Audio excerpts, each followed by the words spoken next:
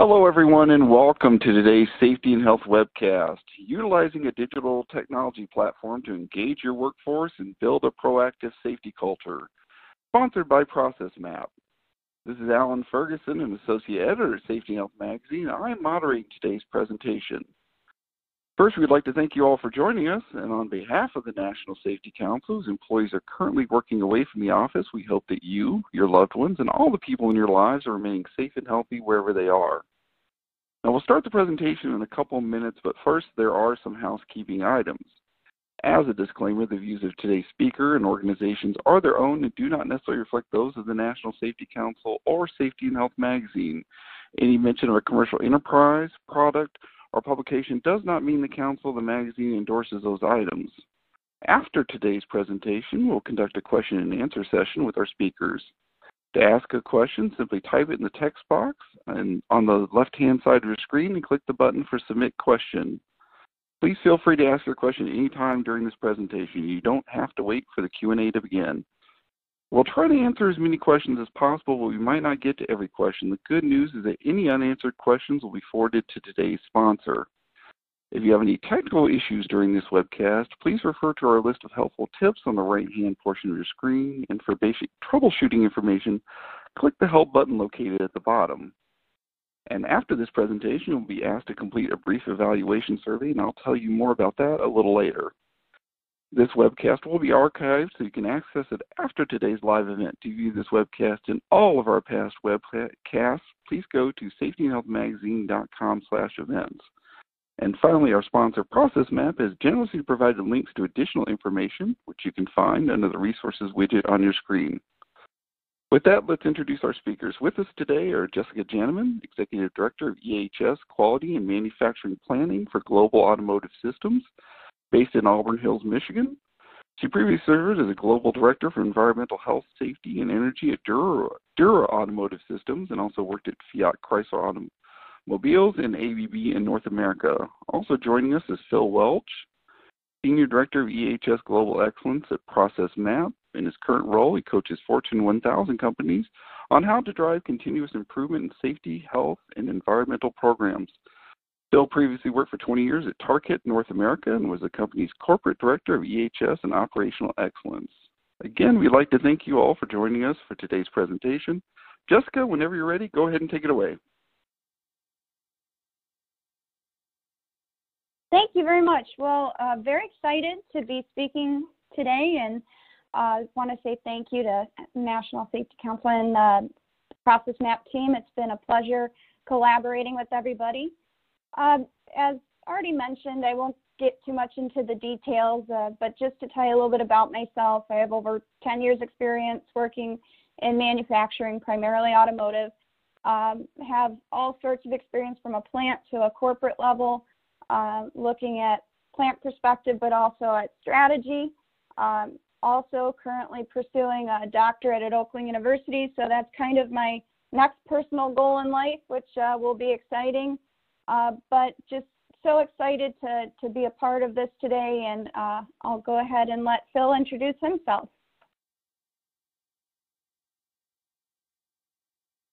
Thanks very much, Jessica. Yeah, so as Alan mentioned, I'm Phil Welch, so over 20 years in the industry. I actually started off on at the shop floor level as an associate, and then sort of worked my way through each level of the industry to become the corporate EHS leader and also the world-class manufacturing leader for safety and environmental. So that was my sort of little bit about myself. In terms of how I moved to ProcessMap, so I really like the business itself in terms of how they're leading EH&S and Q processes and data intelligence, and the platform empowers the customers to minimize risk, and they certainly did for the company I used to work for as well. We're headquartered in Fort Lauderdale, of course, and Florida, and we serve more than 3 million users and 27 or over 27 languages in over 140 countries. And ProcessMap has multiple innovation centers in India and Canada with over 200 experts in EHS sustainability and technology supporting global customers. In terms of what type of customers we provide, obviously Jessica is one of those, but here are some of the companies in crossing over many industries and verticals, ranging from automotive, education to food and beverage.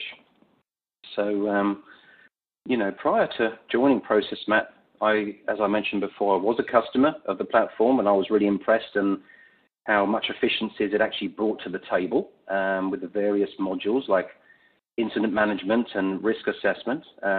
It did save my team hours and hours and hours, which then enabled them to spend more time on the shop floor engaging with the people and actually doing what they were hired to do and being hands-on in terms of their safety duties on a daily basis. So I think we're going to go into a poll now. So if you wouldn't mind going onto your screens and clicking on the poll question. And the question here is, what are the greatest challenges you face when engaging employees in safety? And there's, I think you can select multiple ones, but select what applies to you. And there's about 30 seconds or so on this, I believe. So we'll just give it a little bit longer. So what are the greatest challenges that you face when engaging employees in safety? We'll give it 5 more seconds. And then we'll go over to the results now. Great. So, well, as you can see, the high runner, top of the shop there is culture, which is good in terms of the primary reason for having this webinar. So hopefully we should be able to help you out with that one. So culture and leadership being the top 2 front runners. So we really appreciate you taking time to participate in the poll. So I'm going to hand it over to Jessica now to do the second poll. Thanks, Phil. So now we're going to ask what tools and methods you may use to engage employees. So again, select all that apply if you can, and we'll give it about 30 seconds.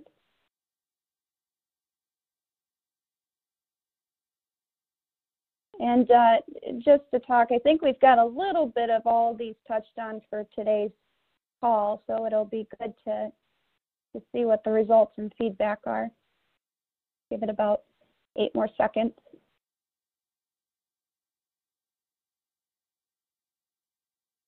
Okay, and if you could wrap up, we'll go ahead and see what our results are.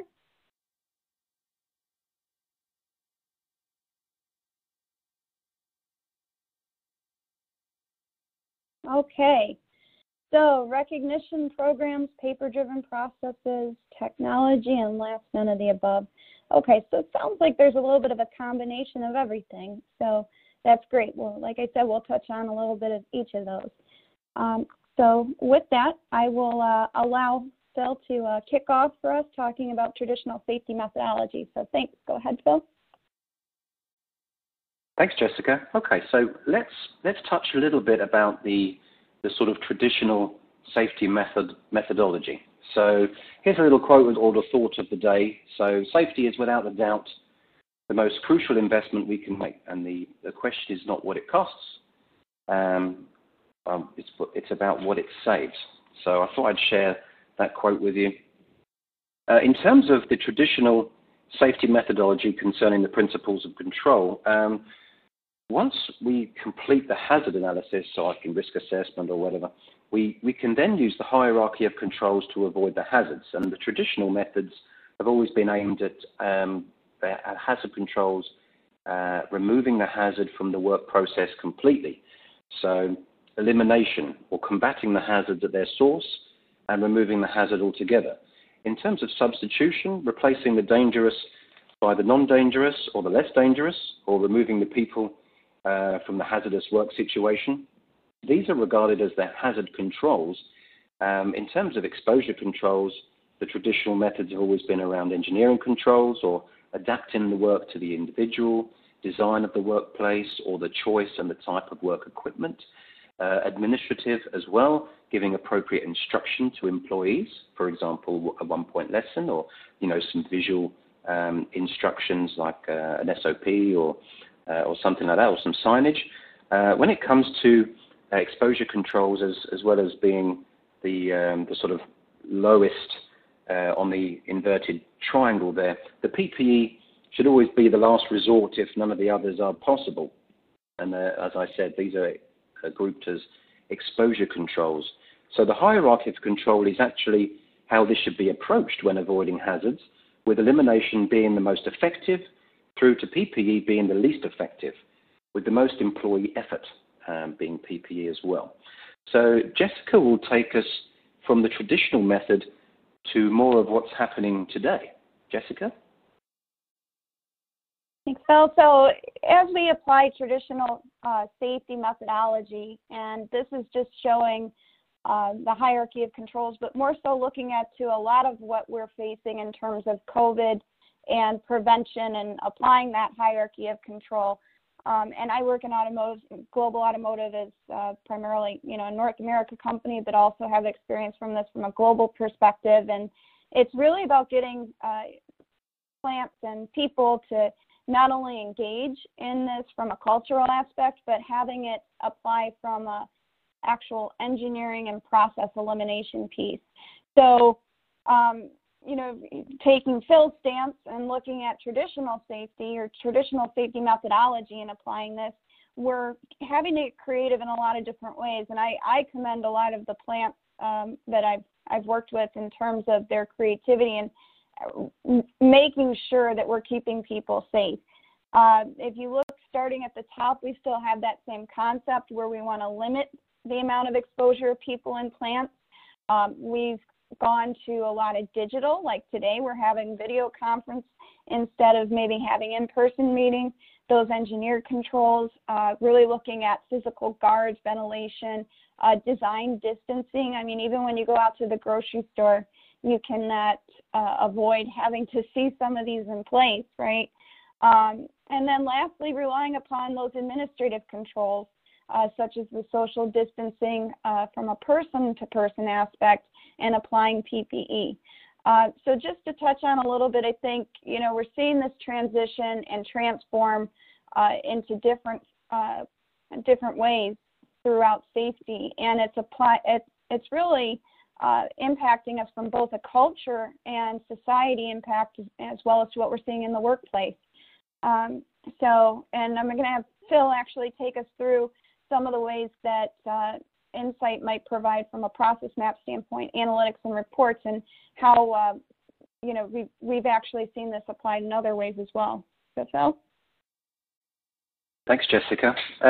So we're talking about utilizing digital technology, and through this pandemic, the process map is offering, various solutions for EHS or health and safety and environmental, and including the sustainability. And this has also been included in terms of the COVID-19 issues that we're all facing today. A lot of our customers are facing many problems in terms of the screening, the temperature checks and things like that. So today's new normal of business difficulties, social distancing, business continuity, employee health screening, as I said earlier, and more, we could easily be addressed using our response management software. So as you can see, we have multiple different methods of exposure tracing. There's drop the pin on where people have found to have gone down with the COVID or become a positive case. But what's really important is that we have to be as proactive as possible, and these tools are allowing us to do that. So looking at the answers we had on the first poll when it comes to what sort of difficulties are we facing the most in terms of engagement or something like that, the top answer was culture. And as if by magic, Jessica actually has on the next slide all about safety culture. So I'm going to hand over to Jessica to go through the different sort of levels of safety culture and how things are driven in this new norm and in our current industry. So, Jessica. Yeah, so thanks, Phil. So as far as the safety culture, it's important that we have our systems, we have our structures, procedures in place, and tools, which we'll even talk a little bit more about. And Phil just cascading or showing, it doesn't matter if it's paper, technology, otherwise, which you're using it. But if you can make it more lean and efficient, then that's what's going to actually help, I think, elevate your leadership culture and make it more feasible for you to actually drive those processes and systems home. So going back to the tracing and looking at from a COVID perspective and even beyond that, doesn't matter if, in terms of safety culture, you have to start with those leadership-driven principles. The structure, the system, the procedures have to be in place, but until you have leadership really supporting those and driving that home through your culture and making sure that it's an important item, and that's when we can start to influence people. So look at behaviors, values, beliefs, and we'll actually talk about a couple of case examples where we'll show capability to do that through just some different tools. And so with that, we'll get into more of a little bit of the culture piece, starting with Phil talking about the Heinrich Pyramid. So Phil? Thanks, Jessica. Yeah, so obviously in safety we have lots of pyramids, triangles, and things, inverted, or they seem to represent a lot of logical reasons and things that are going on in terms of what we can see, and that's where we brings us to this slide here, the tip of the iceberg. So, some are calling it the safety iceberg or other things like this, but it's really the culture iceberg. And it seems to be a problem for a lot of people on this call. And the idea of the culture iceberg came about way back in 1976, when ABBA was #1 in the charts with Dancing Queen. So the iceberg concept of safety performance is not measured in a manner similar to looking at the visible portion of the iceberg. It is actually beneath the surface where the real learning lies. So, I think the only part that's visible is about 10%, I think, of the workplace safety issues are actually obvious, while around 90% of the safety problems lurk below the waterline due to a cultural lack of awareness.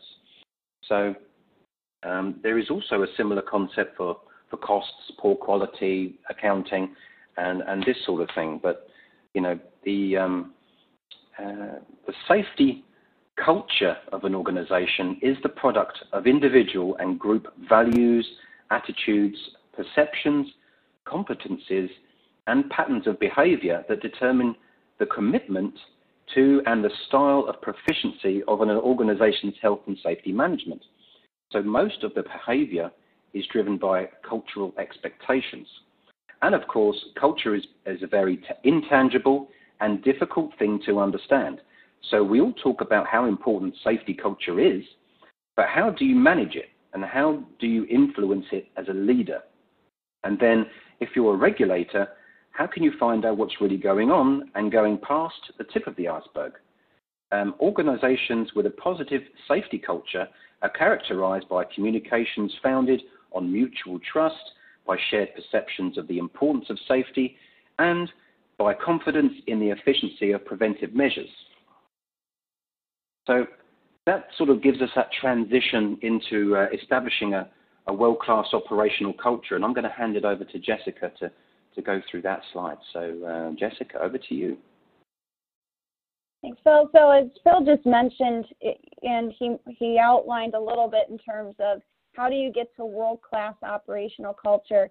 And if you look at, or you go out to a floor level in a manufacturing environment, for example, you can kind of feel what that aura is, so to speak, from a safety culture aspect. And I'll never forget, one of the first questions that I had in an interview, which I thought was a great one, was how do you, when you see things visually, how can you tell if the safety performance is good or bad? And a lot of what, and how I replied is looking at housekeeping. So that was kind of your step one, right, to get that feel out on the floor. And that gets into the first initial foundation of making sure that we have policies, procedures, we're meeting compliance. It does take some sustainability with leadership, employee involvement, and making sure that that's translating further. And how do we get beyond that? So that's where you have to start looking at engaging employees. And so that means that you're involving them through teams, you're working cross-functionally, you've started the communication.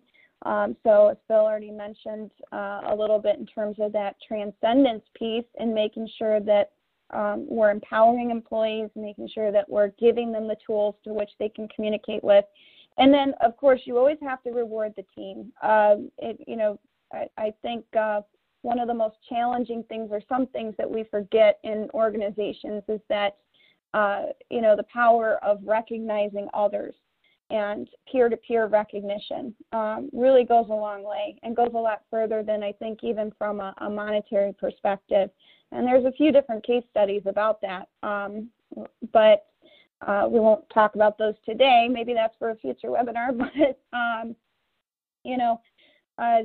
again, all of these things from a transcendence piece, looking at first establishing the structure, and then you really can start to influence those values and beliefs. And Phil's actually going to take us through an example here on a scenario with an unsafe act. So, Phil?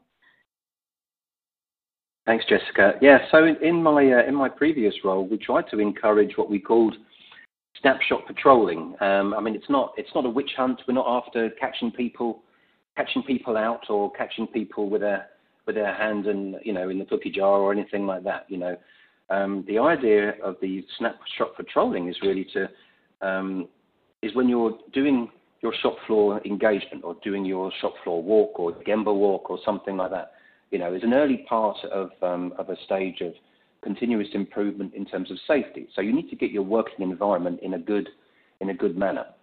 So you've got to start building the leadership team to start having that confidence of going out there and then having that perception of what does good look like and what does safe look like.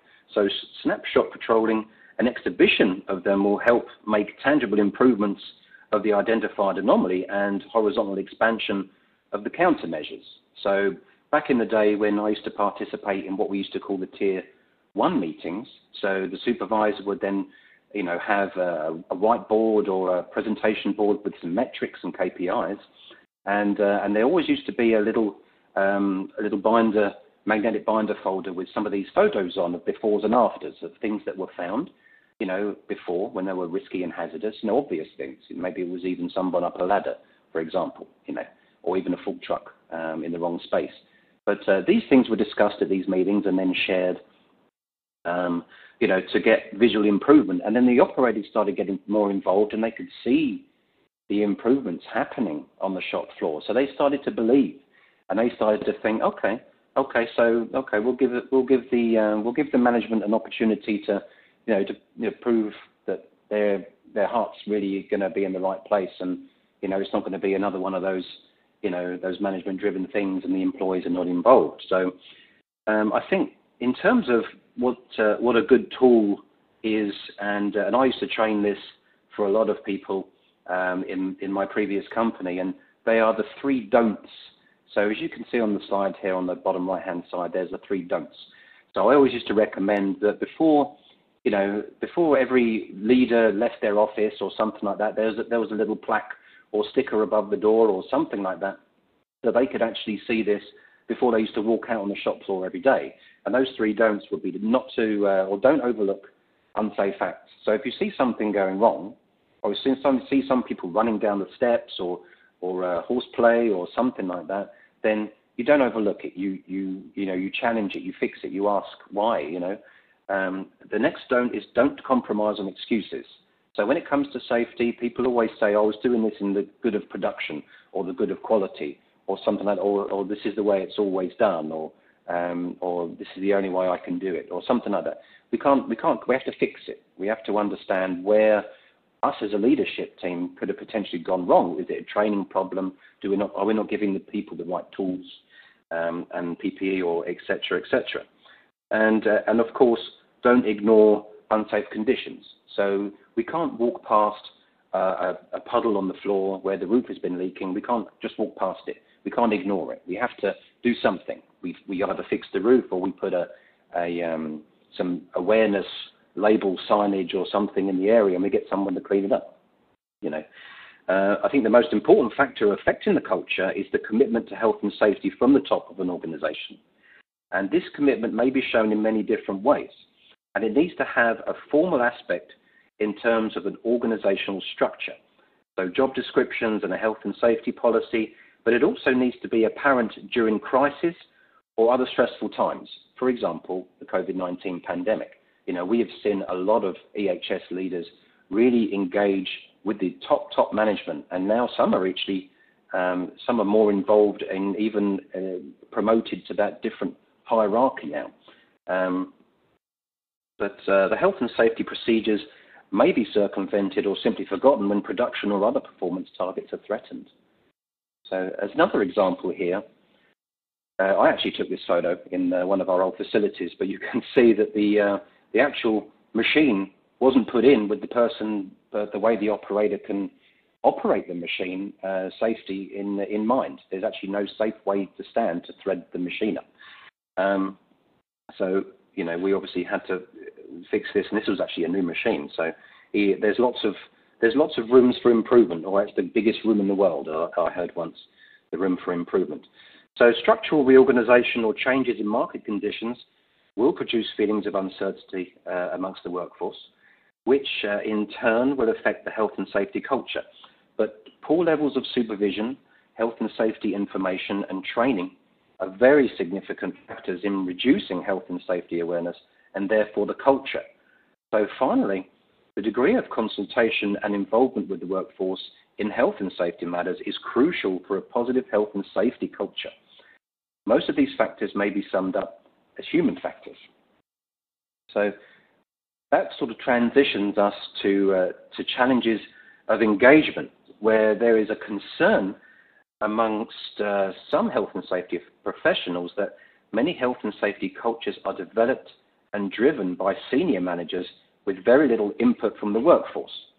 Others argue that this arrangement is sensible because the legal duties are placed on the employer, but really a positive health and safety culture needs involvement of the whole workforce, the entire business, the entire company, just as a successful quality system does. We need to have everyone's input. At the end of the day, the operators or the associates, they're down on the floor 24/7. We have the comfortable offices, and when something goes wrong, we always place the blame. We don't generally try and find the root cause and try and help. So there needs to be a joint commitment in terms of attitudes and values, and the workforce must believe that the safety measures put in place will be effective and followed even when financial and performance targets may be affected. So there lies the challenge. So in terms of engagement, engaging frontline industrial workers takes more than having them fill out a survey about how they feel once a year. In my history or in my previous role, it was always very difficult to get somebody to engage with another employee. There was always some them and us type of scenario. The engagement has to be every day. The engagement has to be regular. The employee turnover rates are high. In the industry, turnover rates are high. And we all know it's going to take more, than a survey or a few questions or an audit once a year to reduce accidents in manufacturing and improve the safety culture. So engaging frontline industrial workers is about hearing their input and taking action based on that input and then transparently resolving the issues workers care about the most. So, for an example, so many years ago, we had an operator that always complained about the same thing. And then he just gave up reporting altogether, and then ultimately somebody else reported it, whether it was a manager or somebody else, and then it was fixed. But of course, the previous guy said, I've been reporting this for years and years and years. So you hear stories like this, but you have to have a method of the reporting, a method of capturing the unsafe act or the unsafe condition and things like that. And we'll go into that in a little bit further down the slideshow. So Meaningful engagement requires workers to be heard and management to resolve and respond. And data gathered and stored in a digital platform, the platform unlocks reporting that details the level and impact of the engagement to build a proactive safety culture. And the way to teach people is a really great method of engagement. And I'm going to hand over to Jessica, and she's going to tell us a little bit more about that. Jessica? Thanks, Phil. So, yeah, as we already talked about the behavior-based or the transcending of culture, and Phil just talked about employee engagement. So how do we do that? I think that's always the biggest question. How do you find means to engage employees? And then furthermore, work to empower them. So one of the tools to help do that, and this is a world-class manufacturing tool, is the Way to Teach People, which has a very fun acronym of TWTTP. You can try to say that multiple times. But it really is about getting operators involved, checking the knowledge and the competency, making sure that we're understanding true root cause of human error, if there is one, and working so that we can take that and actually do a read across. And what I mean by read across, we can spread it across other places within the facility and organization. And I think that goes into an even further development of a safety culture is when you can start looking outside of your own four walls within a plant. So hopefully that frequency goes down over time in terms of your incidents, the more you focus on these types of things. So not expecting everybody to read this, but this is just our template, focusing on the Way to Teach People. And I want to use this example because I thought this was a really good case scenario where we applied this. And what this was, as you can see, it's a mess, but we had an operator that was taking some racks in and out of a truck. And when they had done that, they hit the top of a sprinkler head. So we went out, we applied the tool for the TWTTP and understanding the skills of the operator and their knowledge and getting down to the human piece of it. And then talking to the operator, and this would be a part of your normal incident investigation, but coming to find that we were actually, it wasn't a human error really at all, but there was an adjustment. They had been trained to lower these racks up and down as they went in and off the dock. And I asked, why is that? And come to find out that it was because that some of the trucks actually didn't come up full level to the dock plates. And you wouldn't normally see this because typically I think it's like maybe 1 out of 100 will not fit perfectly or align with the dock level piece. So it was really interesting to get that insight from the operator, but when asking them in terms of improving the processes, seeing their knowledge and skill, they knew this like the back of their hand and they could speak to it very well, but they were adjusting to the system, right? So to me, that's a great example of engaging the operators, but also asking them, what kind of adjustments have you had to make in order to keep the safety and the perspective of getting the job done, right, and how that aligns. But when we start to look at these incidents from a data perspective, we can really say that this was a behavioral thing that was caused due to a systemic error, right? So we've actually captured that in our incident management. And this is really helpful because it helps you to understand whether something is a behavioral based or if it's something from an engineering controlled or a management system piece that we needed to look at. This is a little bit of that combination, but at the end of the day, we were really focusing on the behavior to say, well, hey guys, if you see something, I know you know how to use this very well and you're very familiar with the systems, but if you see something that's not working so well from a safety perspective, speak up and say it. So it's really taking that shop floor management and then translating it back up into a metrics capability where you can make the connection with your management team and focus on your highest level of strategy. And, we might actually be seeing a little bit more of a challenge of this today. We have a lot of people which are working from home and we're having to get creative on engaging employees from home. But Phil's going to talk about a fun experience where, trying to get creative within his company at ProcessMap on engaging employees. So Phil?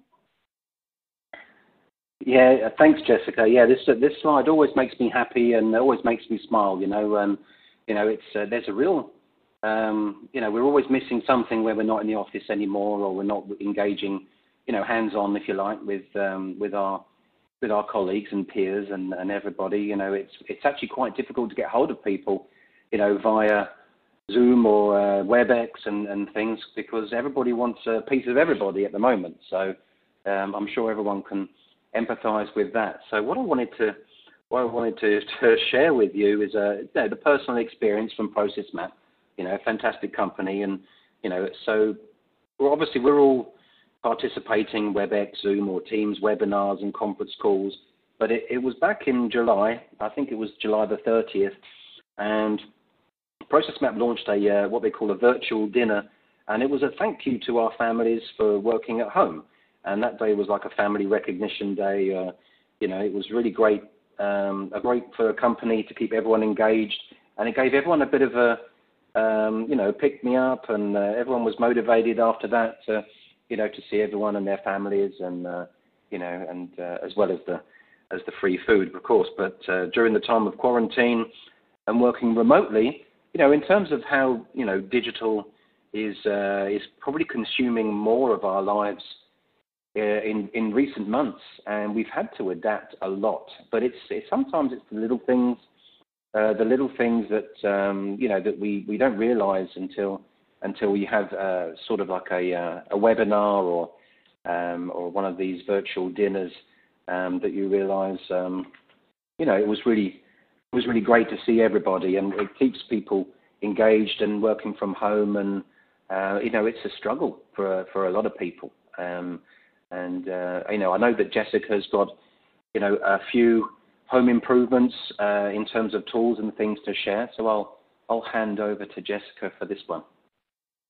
Thanks, Phil. So yeah, this is one thing that I actually had quite a few employees reaching out to me, and I'd be on conference calls. And when COVID first hit, we started to send our corporate office to work from home. I had a lot of people that were saying their necks were hurting, they were getting strains and otherwise. So we actually communicated this in terms of ergonomics and at home and in the workplace, and to remind them that conducting stretching and to assess the ergonomics of the stations that they're now having to makeshift for their at-home life in terms of work. And actually I went through a stretching activity on a conference call at one point, just to show an employee how to do it. So, you see a lot of these different challenges even today with everything going on, and getting creative to engage employees. But I think you can get creative even more so, and find different tools and things to get employees to look at safety in the home. And Phil's actually got a good example of this. There's a home app. There's an app for that. So Phil, you want to cover the app? Thanks, Jessica. Yeah, there's always an app for something, right? So, safety culture continues at home. And when the COVID-19 pandemic started, a lot of organizations were scrambling around to understand the risks and to try and develop comprehensive prevention strategies. So, and today, most organizations have, in fact, implemented safeguards at every level of their hierarchy of controls, and we do hear this on our sort of weekly roundtables as well through ProcessMap. But what has really helped in terms of digital technology and working from home is the working from home app. And for a majority of individuals who are working from home for the first time, getting the correct home office setup does present a challenging problem. How many video calls have you done with a lot of people, and they're pretty much, vertical, with a pillow under their head, and they've got the laptop, just laying on the bed or something like that. So there's a lot of challenges in terms of getting the home office set up, and the app is designed to help employees to assess risks in their homes or even satellite offices. So even if you have people traveling on behalf of work, like salespeople, etc., they would probably need to ensure that they still have that good, display and screen equipment. They're aware of risks, trip hazards, and things like that. So, during these times, it's important to ensure that our people at home do actually know that we still care and we are trying to look out for them. So this app is of course available, and it was part of our COVID suite of apps that we shared with a lot of our customers. But there has been some significant improvements with some of the tidiness and some of the, 5S of some of the home offices, certainly my own. So everything now is, pretty much all in order. Everything I need on a regular basis is within easy reach, and in that golden zone, if you like, and it optimizes productivity of the employees as well. So it's a little bit of safety at home that you could always take away. So I'm going to hand over to Jessica now for the next part, where we're transitioning, more around the sort of ISO 45001 concepts. So Jessica, over to you. Thanks, Phil. So we've talked a little bit in terms of culture. We've talked about some tools. Now we're going to focus a little bit more on the structure and how we actually make this a part of our management system and integrate it. So if you look at ISO 45001, I've had a little bit of experience in terms of the ISO 45001. I know it's a newer management system, which everybody may not be as familiar with, but I think if you've got a good foundation on safety culture and you have some of that structure, systems, policies, process developed, and really taking it to the next elevation, engagement of employees and empowering employees really becomes a focus with this, and it's actually a requirement within the management system. So wanted to take you through an example of what maybe an engagement tool may look like, and looking at this from a case study perspective.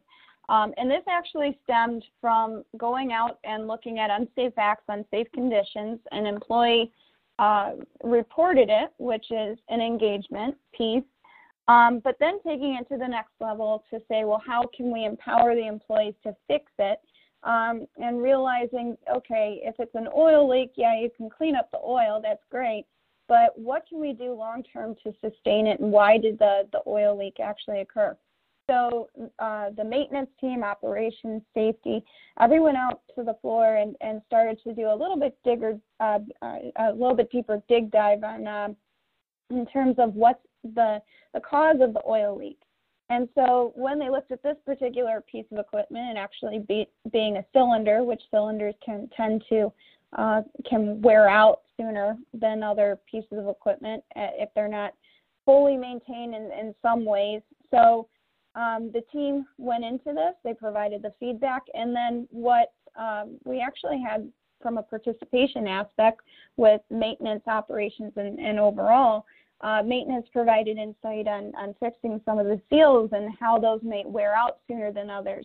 And then we actually had operations tracking this as a part of what we would call an AMDON. And it's just a very clear indicator whether there's oil on the floor or there's not. And you can tag it red or green, or you can color it in red or green. So we really had this engagement of all the employees, but we empowered them to actually make these changes and provide that feedback.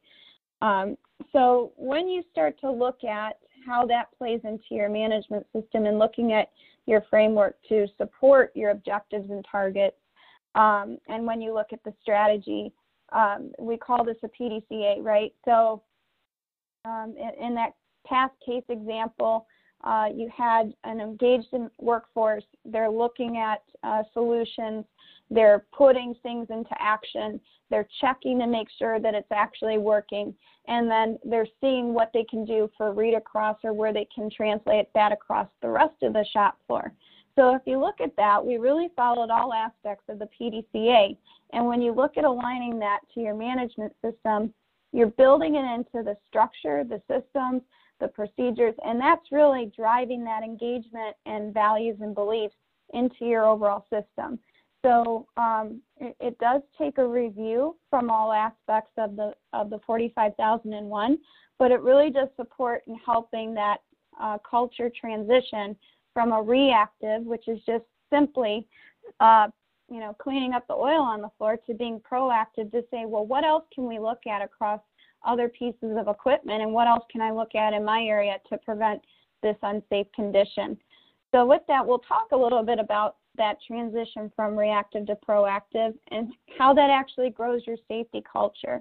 And we've talked a little bit about how that looks at the beginning from a foundation aspect, but I use this because I think it's a good representation, and it's actually a modification to the Bradley curve, talking about just rather than meeting the legal basic requirements and building the policy and process, but how do we make safety as integrated into our business practices? So like in that case example, making sure that we were checking safety throughout our maintenance systems, throughout how we were designing, providing the feedback, and ensuring that safety is systemic through our organization. And now Phil's going to talk a little bit about this and a kind of a fun case example. So Phil? Thanks, Jessica.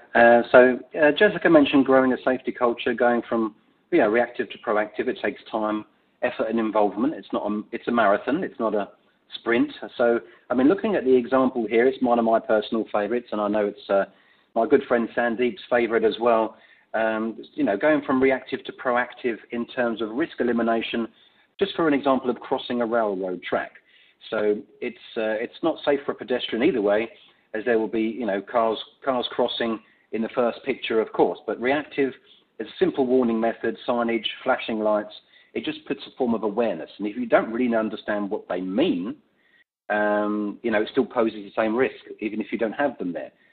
So in terms of the preventive, which is the middle picture there, as well as the signage and the flashing lights, there is an added engineering control, which is the crossing gate or the barrier, which does add some improvement, but it's not foolproof. There's no poka-yoke solution at this point. But there is still a risk, and we will still always rely on training and behavior for this perspective. And in terms of proactive, the pedestrian is completely segregated from the hazard by the bridge or the elevated method, thus eliminating the risk and ensuring that there's a sustainable method of safe crossing in this instance. So, that's in terms of the theory. That's the theory. But let's go to more of a technical view with Jessica on the next slide. So, we've already seen a couple of these where we've talked about the Heinrich pyramid and what we need to do in order to prevent incidents from occurring. So putting that structure into place, influencing those behaviors, values, and beliefs. There's a couple of different ways to do this.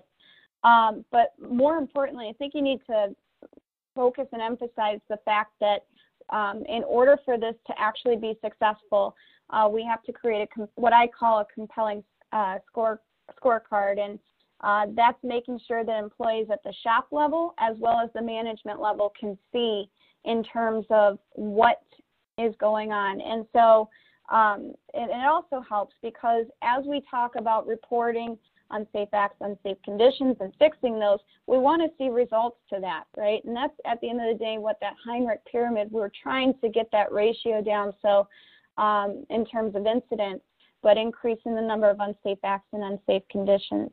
And so one of the ways that we've done that internally within our organization, we started this program where we're developing, recognition programs. We had competitions, et cetera, but getting employees to look at unsafe acts and unsafe conditions and report those. And so initially we started with just paper formats of these cards, which we distribute on the floor, and then employees would elevate it. We've recently transitioned, I would say in the past couple years, to going from paper to actually a digital format. And this is showing a good example of oil on the floor here for an unsafe condition. And I will tell you that my supervisors love this because they can actually download the app on their phone. They've done it on their personal phones. And, of course, you have to use it safely out on the floor. But they'll actually take pictures. They can communicate it right away. So we've actually leaned out and helped create a culture-based application or a culture-based tool and made it move a lot quicker and more efficient. And then, like I said, translating it back up into both shop floor level and management level to review from a metrics aspect. So with that, Phil is going to talk a little bit about hazard elimination through engagement and sustainability. So Phil? Thanks, Jessica. Yeah, so we've gone from paper to digital, and in terms of safety dialogues or the engagement with the people on the shop floor, of course, there is a method and there is a madness to it. So, a behavioural safety dialogue is exactly how it should be. It should be a discussion. It shouldn't be, do this or do that. And the target of that dialogue is really to suppress any unsafe acts or in terms of behaviour or anything long-term, and identify any unsafe conditions that perhaps we didn't pick up in risk assessment. And I'm sure the employees will, or the associates are more than happy to tell you when something needs fixing. So in terms of how, we engage, a good method of conducting this, and I would, sincerely recommend a safety walk or a safety behavioural audit, where you prepare an address to define where and when and who you're going to check, and then observe from distance. So you look away from distance for a little bit, just to see if, if there's anything untoward. And then you just approach and introduce yourself, confirm the visit, and then people get back to work, and then you move close. Observe the hands of the equipment, the procedures and the tools and the 5S. And then, once you've seen enough, after 15 minutes or so, stop the work and engage in the dialogue, and always open up with, some positive behavior, some positive points. Good job, John, you were wearing your PPE today, and I see you weren't rushing around. Then you speak about unsafe acts and conditions, and then make a report and give the feedback to the employees a follow-up. And what's important is that sometimes you have to conduct these audits in pairs, including the manager, so somebody who actually is aware of what should be going on. We review the risks and define the action plans together and specify the standards of expectation. What you don't want to use is have, misuse the safety management or this opportunity by not following up, or you're just doing, you're not focusing on behavior, or you've got little interest from higher management or some sort of quota for required numbers of observations, because in theory, you see what you see. Misuse, another one, is no communication to employees or no feedback, a lack of discussion perhaps between management levels. So regardless of what you spoke about, nothing gets changed. Like we said before, the employees have got to see change to start believing. And of course, we have to have that follow-up and to correct the problems to change the behavior. And as that, we sort of flow into the PDCA cycle, where we want to have some sort of sustainability and sustain the expectations. So, following the risk assessment and the training and the continuous progress, we need to do the audit, we then have to react, we then have to communicate, and then we follow up and then raise the standards. So, just like the PDCA flow shows then. And as described in the previous slides, the behavioural safety dialogue is that critical discussion for employees to share their experience and for the supervisors to react and communicate and listen to avoid any conflict or blame by creating some sort of understanding and reflection. So there are 6 points or 6 recommendations to a successful unsafe facts discussion. So there's always a lot of trouble with people, how they react. Normally you would put the individual at ease and then, talk about what you've just seen. You would always depersonalize the feedback by just talking about the act and not the individual. You would express how you feel when you saw it. And then, as it's not the same as an opinion, it's less likely to create a debate because it's how you feel. And then ask the person to consider what could be the worst outcome of the unsafe act, and that involves the person to get them to consider the behavior without any confrontation, and then establish the potential severity, and then, in most cases, negate any discussion about the probability of the event, but ask the person how the task could be performed safely, and what improvement ideas they can suggest, and go from there. And of course, you have to thank them for their time and for making safety the winner. And that sort of takes us to our final presentation slide. So in my experience, generally people don't react well to negative feedback, and there has to be an engaging method to ensure that people can have a positive experience when it comes to reinforcement and feedback. Ownership and personal accountability is the key to a sustainable safety culture, and safety has to be a habit. So attitudes and beliefs, behaviors, practices, individual coaching, but people prompted to look for answers within themselves and for the belief that it's up to them or it's up to me today. So that takes us to the last slide. So I'll hand it back to Alan. Thank you. Oh, thank you so much, thank you both so much for this insightful presentation. Before we start the Q&A, I want to let everyone know about the evaluation survey we're asking you to complete. Survey should be appearing on your screen now, and your input is important because it'll help us improve our future webcast. If you do not see the evaluation survey on your screen, please turn off your pop-up blocker. You may also access the survey by clicking the survey button near the lower right part of your screen. Okay, now let's get to some questions. This is to Phil and Jessica. Upon shifting from reactive to protective, what changes do you see necessary with management in an organization?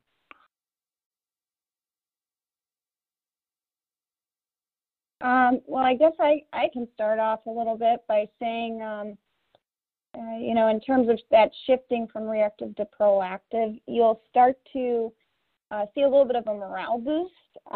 You will also see employees becoming more outspoken about things. They'll actually start volunteering, and you actually see the leadership start to react a little bit differently. So, and start to shift, I guess, asking deeper questions, I would say, a little bit more technical based from a safety perspective. How about you, Phil? It's a great question. And I mean, back in my previous role, when we had to have a starting point, and that starting point was reactive. And as I said before, it's a marathon and not a sprint. So we've been speaking about the involvement of people and management leading the change, but it's a partnership really. And what changes I see necessary with management is that they have to maybe drop some of the defensive, when they say, oh, I'm not going to go on the shop floor, or even some employees could assume that some of the leadership don't even know where the shop floor is, and they need to visit the shop floor at least once a day and engage with the people and to have that discussion. And throughout the course, I know it's very difficult at the start, but those changes have to be brought in to have that successful relationship and credibility of the management that they actually care. It's a very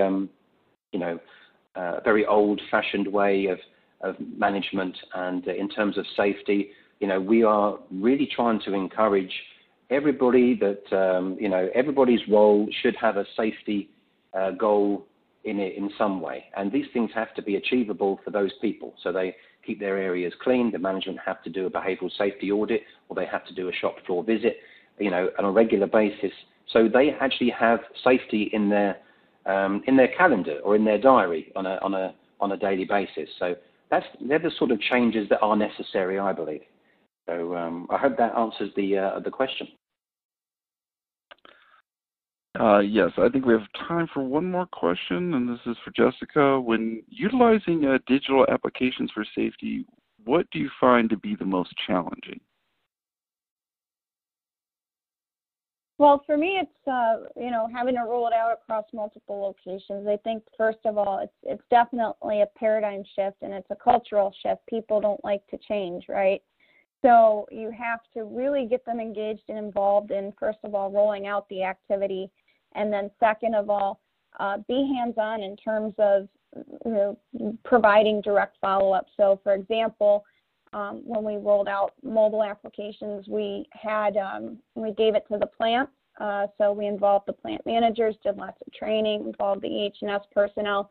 But then we requested that the management team then go and train directly the supervisors and the leads as well so that they could know. And then, again, creating that compelling scorecard was we would actually make it very transparent as to who was actually using the tool, the frequency, and putting that in, as a team, right, to say, hey, here's who's actually using it, here's who's not.